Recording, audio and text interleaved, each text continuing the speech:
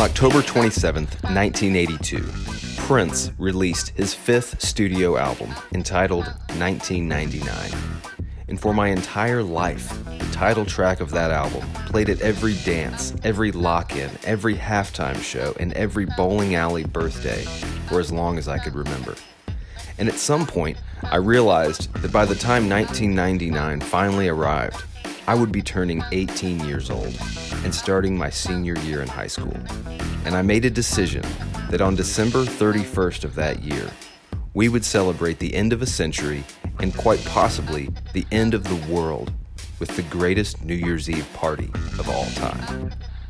I'm Jacob Slayton, and this is my entire life.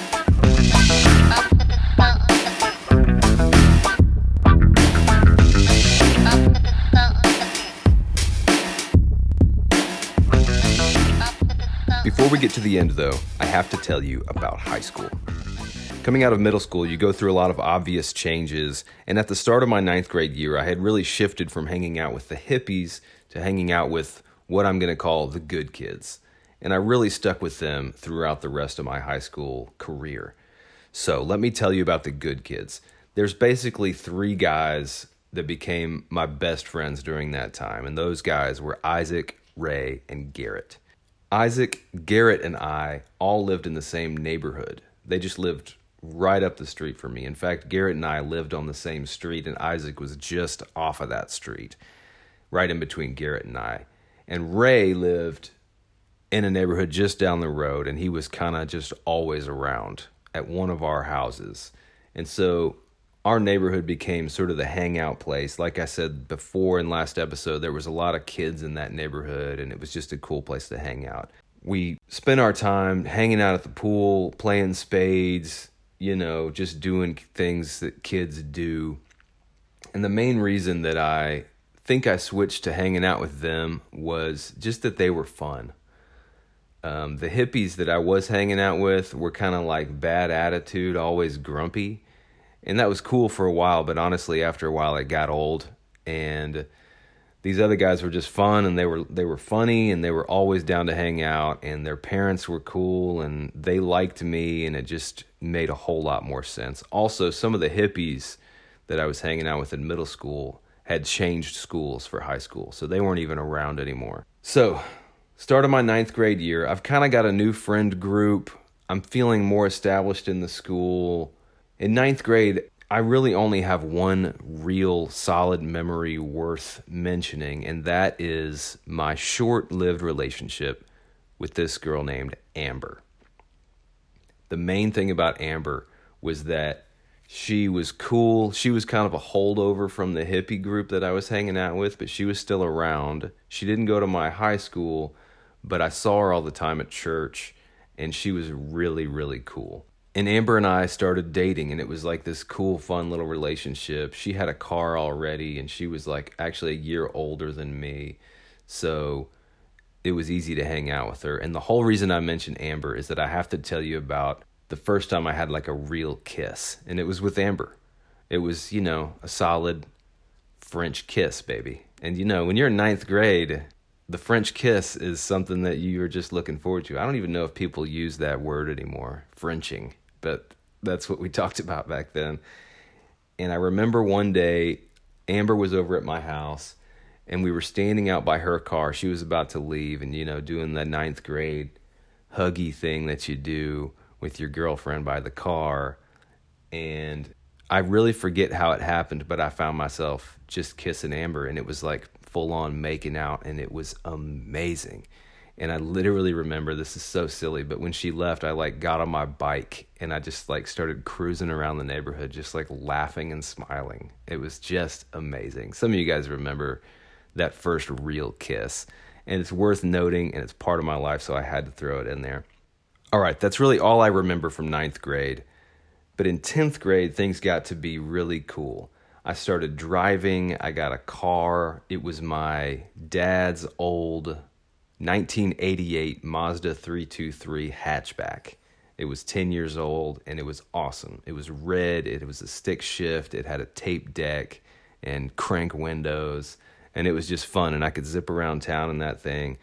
I got a job working at Chick-fil-A in the mall, and I just felt like, you know, a real person for the first time. I got my freedom with my car. I'm making my own money. I'm having a great time. I'm running around town, hanging out with friends. You know how it is. And it was just awesome. And in 10th grade, with the advent of my freedom through the car, a lot of fun stuff started happening. Primarily, my ability to go camping. I'd always been drawn to the outdoors and camping, and I just wanted to experience that freedom for myself. And so my friends and I, Isaac, Ray, Garrett, and a couple other guys, Blake and John, we would go camping all the time.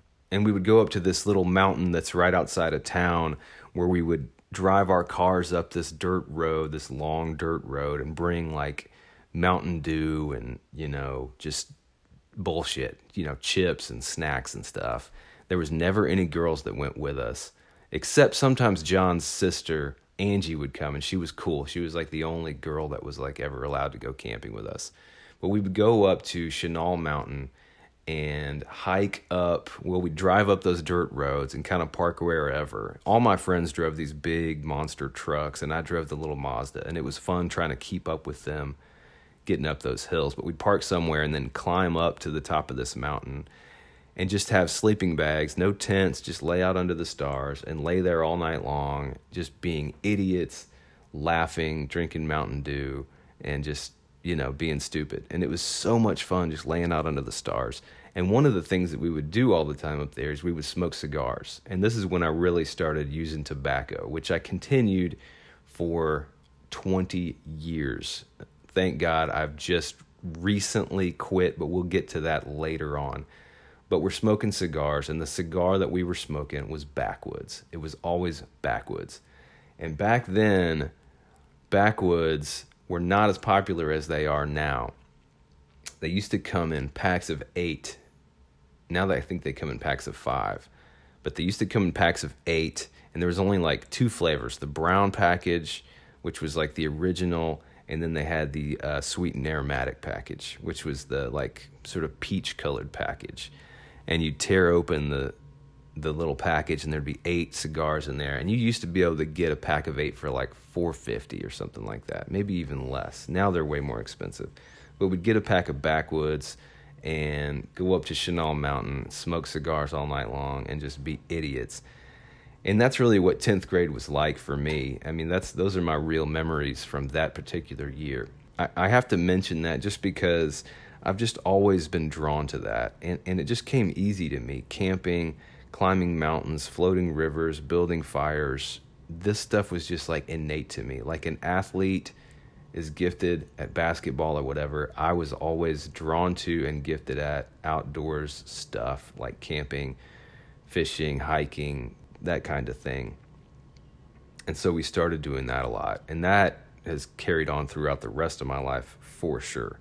Also in 10th grade, I started dating this girl, Courtney, and she became kind of my longest high school girlfriend, really.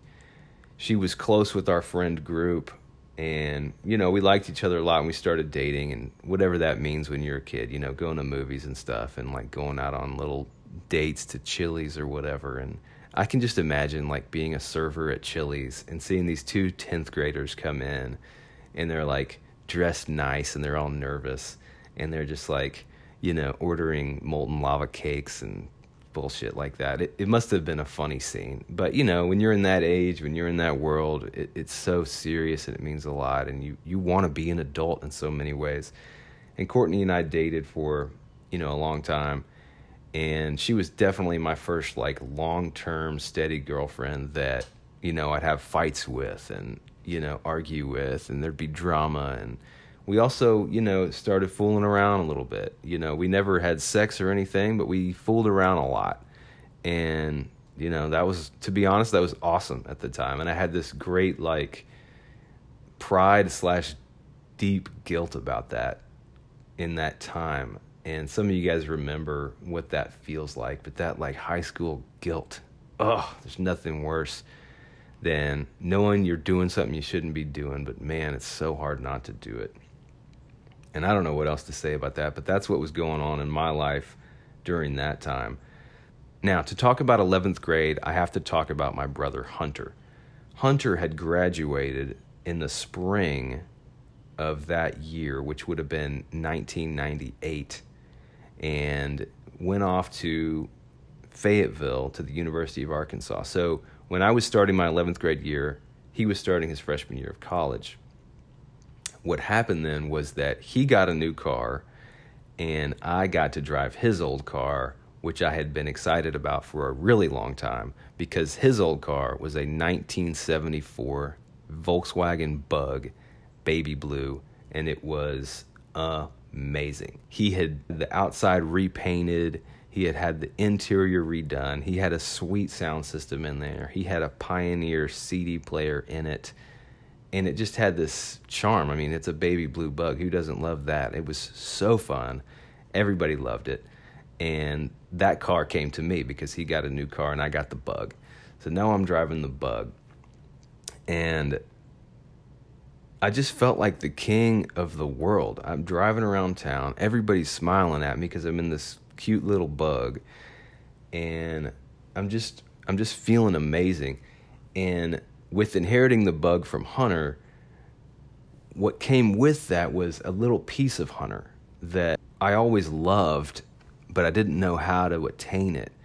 And what I'm talking about is Hunter was cool in that older brother sense. He was never like me, whereas I was kind of outspoken and energetic in life of the party. Hunter was always more reserved. But the thing that I loved about him was that he was like my music guru. And I've talked about music in the past. This whole podcast is going to have a lot of music references in it. But Hunter really gets credit for showing me a deep love and appreciation for new music, but also finding new music. And so when I think about that time and I think about driving the Bug and the music that I was getting from Hunter, he was kind of like bringing music home from college that he was finding there and giving it to me and sharing it with me, and I was just devouring it.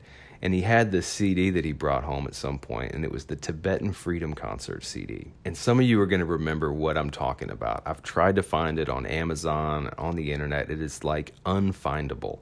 And the Tibetan Freedom Concert CD had this song on it by Ben Harper that was just mind-blowing. It was called Ground On Down, and it was just insane. And I remember riding around with Hunter in the Bug listening to that song, and he would just crank the volume up so loud that it was almost unhearable. And I remember looking out the windows of that car with my elbow out the window and the wind blowing in my face and hearing that insane music and going, I am going to be the coolest freaking person on the planet one day. And that's like what you get from your older brother, you know? You just get infused with coolness.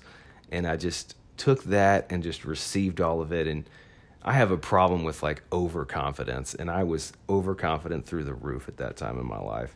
So I'm listening to the Tibetan Freedom Concert CD, and other things that were on that was this song by Noel Gallagher that was amazing. There was the song by Pearl Jam on there, and Hunter had given me things like Bob Dylan, Blonde on Blonde, The Eels, Ben Folds 5, and one day he came home from college with an album that truly changed my life, Light Fuse Getaway by Widespread Panic, the double live album from their infamous CD release parties from that time. I think it came out in 1997 or maybe 98.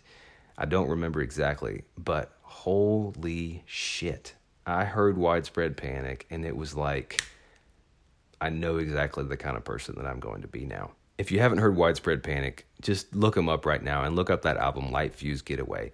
They're kind of a southern rock jam band, and they're still amazing, but back then they were at their pinnacle, and it was just so cool. And the reason Hunter knew about them was because they played a concert in Fayetteville at Bud Walton Arena back in 1998. And for whatever reason, Hunter ended up on the stage crew for that show. And I guess that's how he found out about him. Or maybe he knew about him before that. But either way, he came home and said, dude, I worked this concert in Fayetteville, and you got to listen to this. You're going to love it. And it is amazing, just like guitar-driven, jammy, just awesome, awesome stuff. And that really changed my life. So I was just listening to all that stuff, and I was just like discovering my heart for music and the outdoors, and, just all the things that I truly still keep close to me now. I'm dating Courtney. I'm driving the bug around town. I'm working at Chick-fil-A. I'm painting the picture for you here of what my life was like at the time. And in order to talk about what my life was like at the time, I also have to tell you about my church experience. My family went to this church called Fellowship Bible Church, and it was right down the street from our neighborhood, and it was literally right next door to my school, Pulaski Academy. And it was just our local neighborhood church, but it was also like a big sort of magnet for people from the area. And it was just like PA was a rich white people school. Fellowship Bible Church was pretty much a rich white people church. So, there was a lot of overlap. There was a lot of people at both places. And that's where we went. And when I was in, junior high and high school, I started to go to their student ministries stuff, their youth group stuff. And it was really, really cool. There was a youth pastor there named Mark DeMoz who was awesome. And he was just cool. And it was a fun place to be. And they did really fun stuff. They had great music. They had hired professional musicians from around the country to be the band. And the band was really, really good. And they built a rock climbing wall at the church, and they had this cool, they called it the cave, which is where the youth, Wednesday night youth meetings would happen. So we'd go up to the cave, and it was just fun. There was a coffee bar, and all the girls were there, and they did a great job of really making it attractive to young people to want to be there. And all the there was no adults there. All the leaders were other young people, college age kids and stuff. And so it just had a really cool vibe to it. And every year in the fall, they would do this fall retreat called Winter Chill. And Winter Chill was this 3-day weekend retreat at this camp in Oklahoma called New Life Ranch. And we would go out there, and they would load up it seemed like there was probably 15 or 20 bus loads. It maybe wasn't that many, but it seemed like that. Maybe it was 5 or 6. I don't know. But there was just tons of kids that would pile out of these buses for Winter Chill. And it was so exciting. And me and my friends, Isaac, Ray, Garrett, and I, and Blake, and John, and Courtney, and all the girls that we hung out with all went to Winter Chill. And we were kind of, in 10th and 11th grade, we were completely, some of the most popular kids at Winter Chill, certainly in our grade. We were just well known. People liked us a lot. And we were kind of always up on stage doing stuff and goofing and, whatever. And Winter Chill is kind of a fun weekend / serious weekend. They'd have preaching and games and music and, food and s'mores and, everything you might imagine that high schoolers would want to do on a weekend getaway. But you'd have these little cabins and little small group leaders, and you'd have your small group time and stuff. And every year they did this thing that was basically, for lack of a better word, like an altar call. And they talk about Jesus, and, their goal was to get these young people invested in and believing in the gospel and living their lives for Jesus. And, I'm looking around me, and it sounds really cool, and all the people I'm seeing here are nice, and all the leaders seem to really love me. And, I believed it. I heard the message, and it made sense to me. And one year they did the kind of altar call type thing. It wasn't that cheesy, but it was much more of a cool situation. And they said, if you want to give your life to Jesus, come up front and pray with one of the counselors. And, what are you waiting for? And it was kind of one of those serious moments where I felt, like a rush of blood to the head. And I was like, this is it. This is for me. I'm going to do this. And I walked down front, and I was crying, and it was all emotional and all this stuff. But I genuinely believed it, and I still do. And I gave my life to Christ and prayed with this guy and hugged him. And, he said some encouraging words to me. And I remember walking out of that afterwards and just thinking, I can't believe how different I feel. And that sounds silly, but it was true. And some of you guys know what I'm talking about. I just felt like I had done something significant. And so I carried that with me throughout too. So in painting the picture, that was certainly a big part of it. We were very involved in the youth group program, all of us and all of our friends, and it was just really cool. Another memory from that time that just comes crystal clear to me from 11th grade was I'm still dating Courtney, and we had one of those break up, on again, off again. Oh my gosh, we're going to get married. I love you so much, and, all that kind of thing. And we would hang out a ton together and, fool around a lot and then feel bad about it and all this stuff. And you know how that goes. And in 11th grade, we're dating, and we go to this dance. I think it was like a winter formal thing is what it was called. And this is just quick, but it just sticks in my mind when I think about high school. I think about this dance, or maybe this was like a combination of memories. But Courtney and I would always dance to the song Strawberry Wine. And I don't even remember who sings this song. You guys remember? But at that very dance, there's a photographer, and we're dancing. You know how dances are. You don't really do a lot of dancing, and then until you do, and then you like leave and go make out in the bushes. But I'm dancing with Courtney, and there's a photographer there, and the photographer's just walking around snapping pictures of people that are dancing, and he takes a picture of me and Courtney, and we knew that he was standing there taking a picture. And so we're all cute and like nose to nose, smiling, just being all lovey-dovey and everything. And he kind of takes the picture from the side, then he leaves or whatever. But just keep in mind, I'm dancing with my girlfriend, and we were getting kind of hot and heavy on the dance floor, and so I was excited. I'll put it that way. Later on, the yearbook comes out from my junior year, and we're flipping through it. Everybody had forgotten about that dance. We had certainly forgotten about that picture being taken. Okay, but the yearbook comes out, and you know how you do when you're in high school. You all sit around in a circle and flip through the yearbook together and stuff and laugh about everything.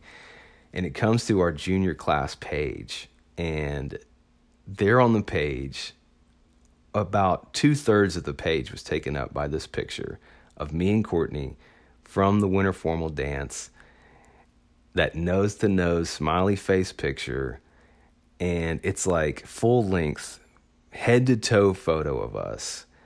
And you can clearly see in the photo that I have a huge boner, and it's like poking into her leg. And everybody noticed it immediately. And it was like the most awesome, hilarious thing ever. I was not embarrassed by it at all because Courtney was totally gorgeous, and I was kind of like, hey, what do you expect? And it was like this hilarious thing.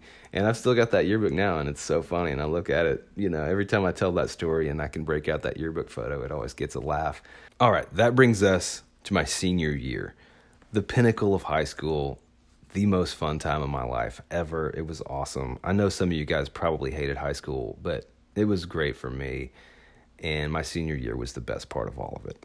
Now, I got to tell you about my girlfriend at the time that I met, and then I'm going to tell you about New Year's Eve, the greatest party of all time. So I met this girl, Casey, the summer before my senior year, really. She was coming to youth group at Fellowship, and I had met her there with a friend. She was coming with a friend of hers that I also knew, and I met her, and she was just really cool, and we would hang out. And I learned that she was a lifeguard in the summertime at this pool at this country club. And I was just kind of obsessed with her. She was so cool. She was so cute. She was so fun. And just kind of, we were into the same kind of music, and she was just silly and crazy. And so one day my friend Blake and I were like, let's go see Casey at the pool. And it was in the summertime, and we drove up to the pool and got in, and we're like, hey, what's up, and just kind of chatting her up and everything. And she was like, I think, flattered that we had come all the way up there just to mess with her and talk to her and stuff. And it was just fun. We had this really cool interaction where I could tell she was into me. And Blake, was talking me up to her and everything. And I appreciate that. You got to have a good wingman. And Blake did a great job being my wingman. And then like later on, I think it was the next day, Blake and I were driving around again, and we saw her driving, and he's honking at her and raising hell and just acting crazy and saying, "Hey, girl."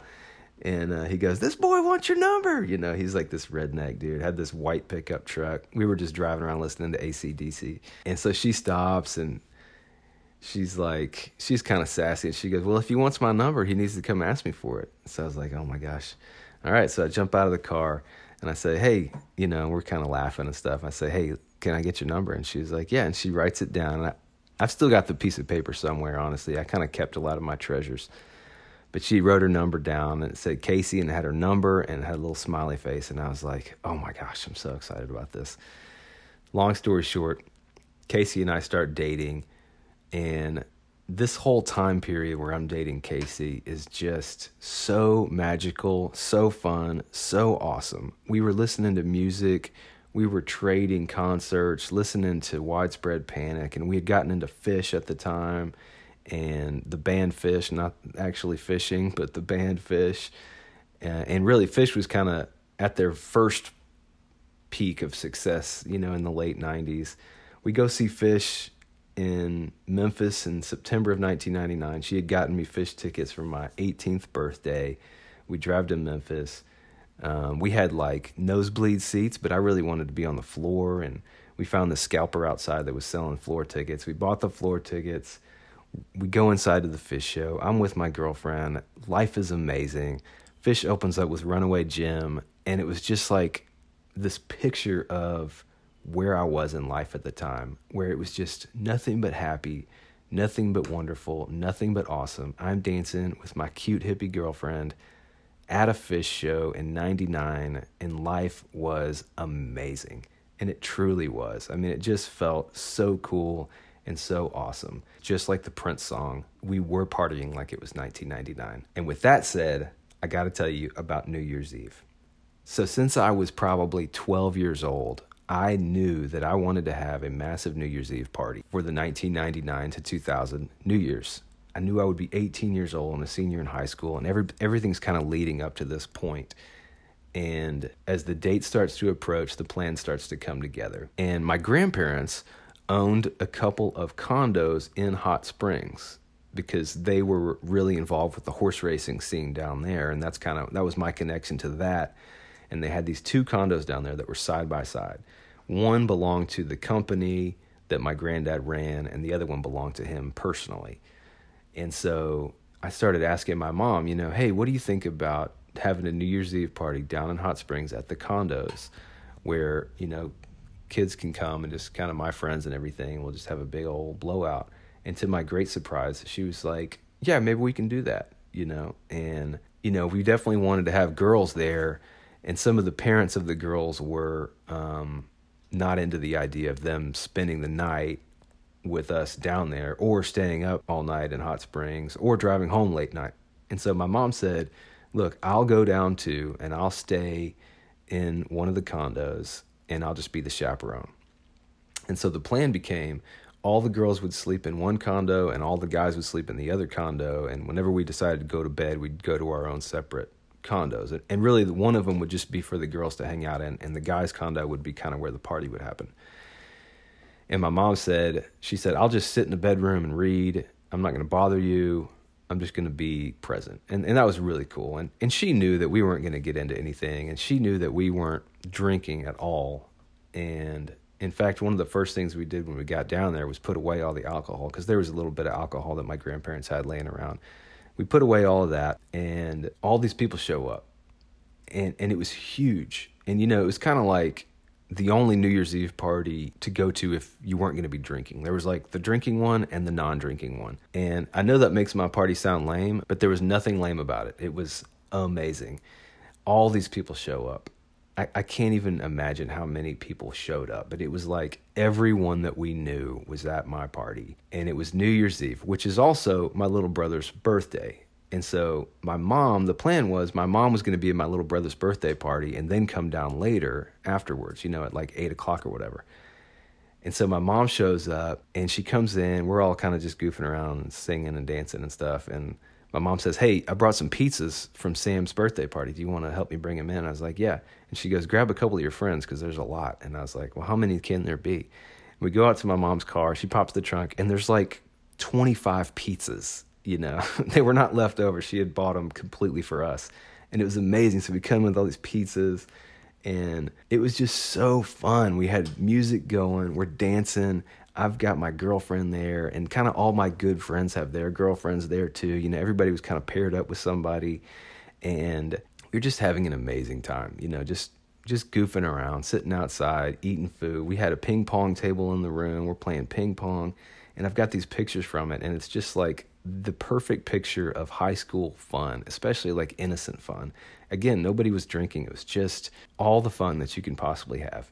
And again, right at this time, it's 1999, New Year's Eve, everybody was like worried about Y2K. You know, if you remember the Y2K thing, everybody was afraid that like the power grid for the whole country would go down right at midnight on New Year's Eve because computers weren't programmed to turn over to the 2000s. And so they thought, because it's changing to the whole new century, that like everything would freak out. I don't really know why, but there was a theory that it would be like the end of, you know, the electrical grid for like a while. And so like even that was kind of buzzing in the air, you know, and there was just this great excitement about we're seniors in high school. We're all partying. We're all having a great time. You know, there's pizza and ping pong and girlfriends, and what could be better than that? And we're dancing to good music, and, you know, the countdown to midnight starts to happen, and there's just electricity in the air. It was so exciting. And, you know, you kind of partner up with your girlfriend, and you're about to get that midnight kiss, you know, and you're snuggled in, and there's music blaring and everything. We're all shouting 10, 9, 8, and I'm like high-fiving my friends, and, you know, everything's amazing, and laughing and punching each other. 7, 6, 5, and we get down 3, 2, 1, and the lights go out. And that's where I'm going to pick up next week, because after this, every episode will be year by year. And so next week will be the year 2000 in its entirety. Stick around. It's going to be awesome. Subscribe to this. Tell your friends about it. Share it with people. And I will see you next time. Thank you for listening.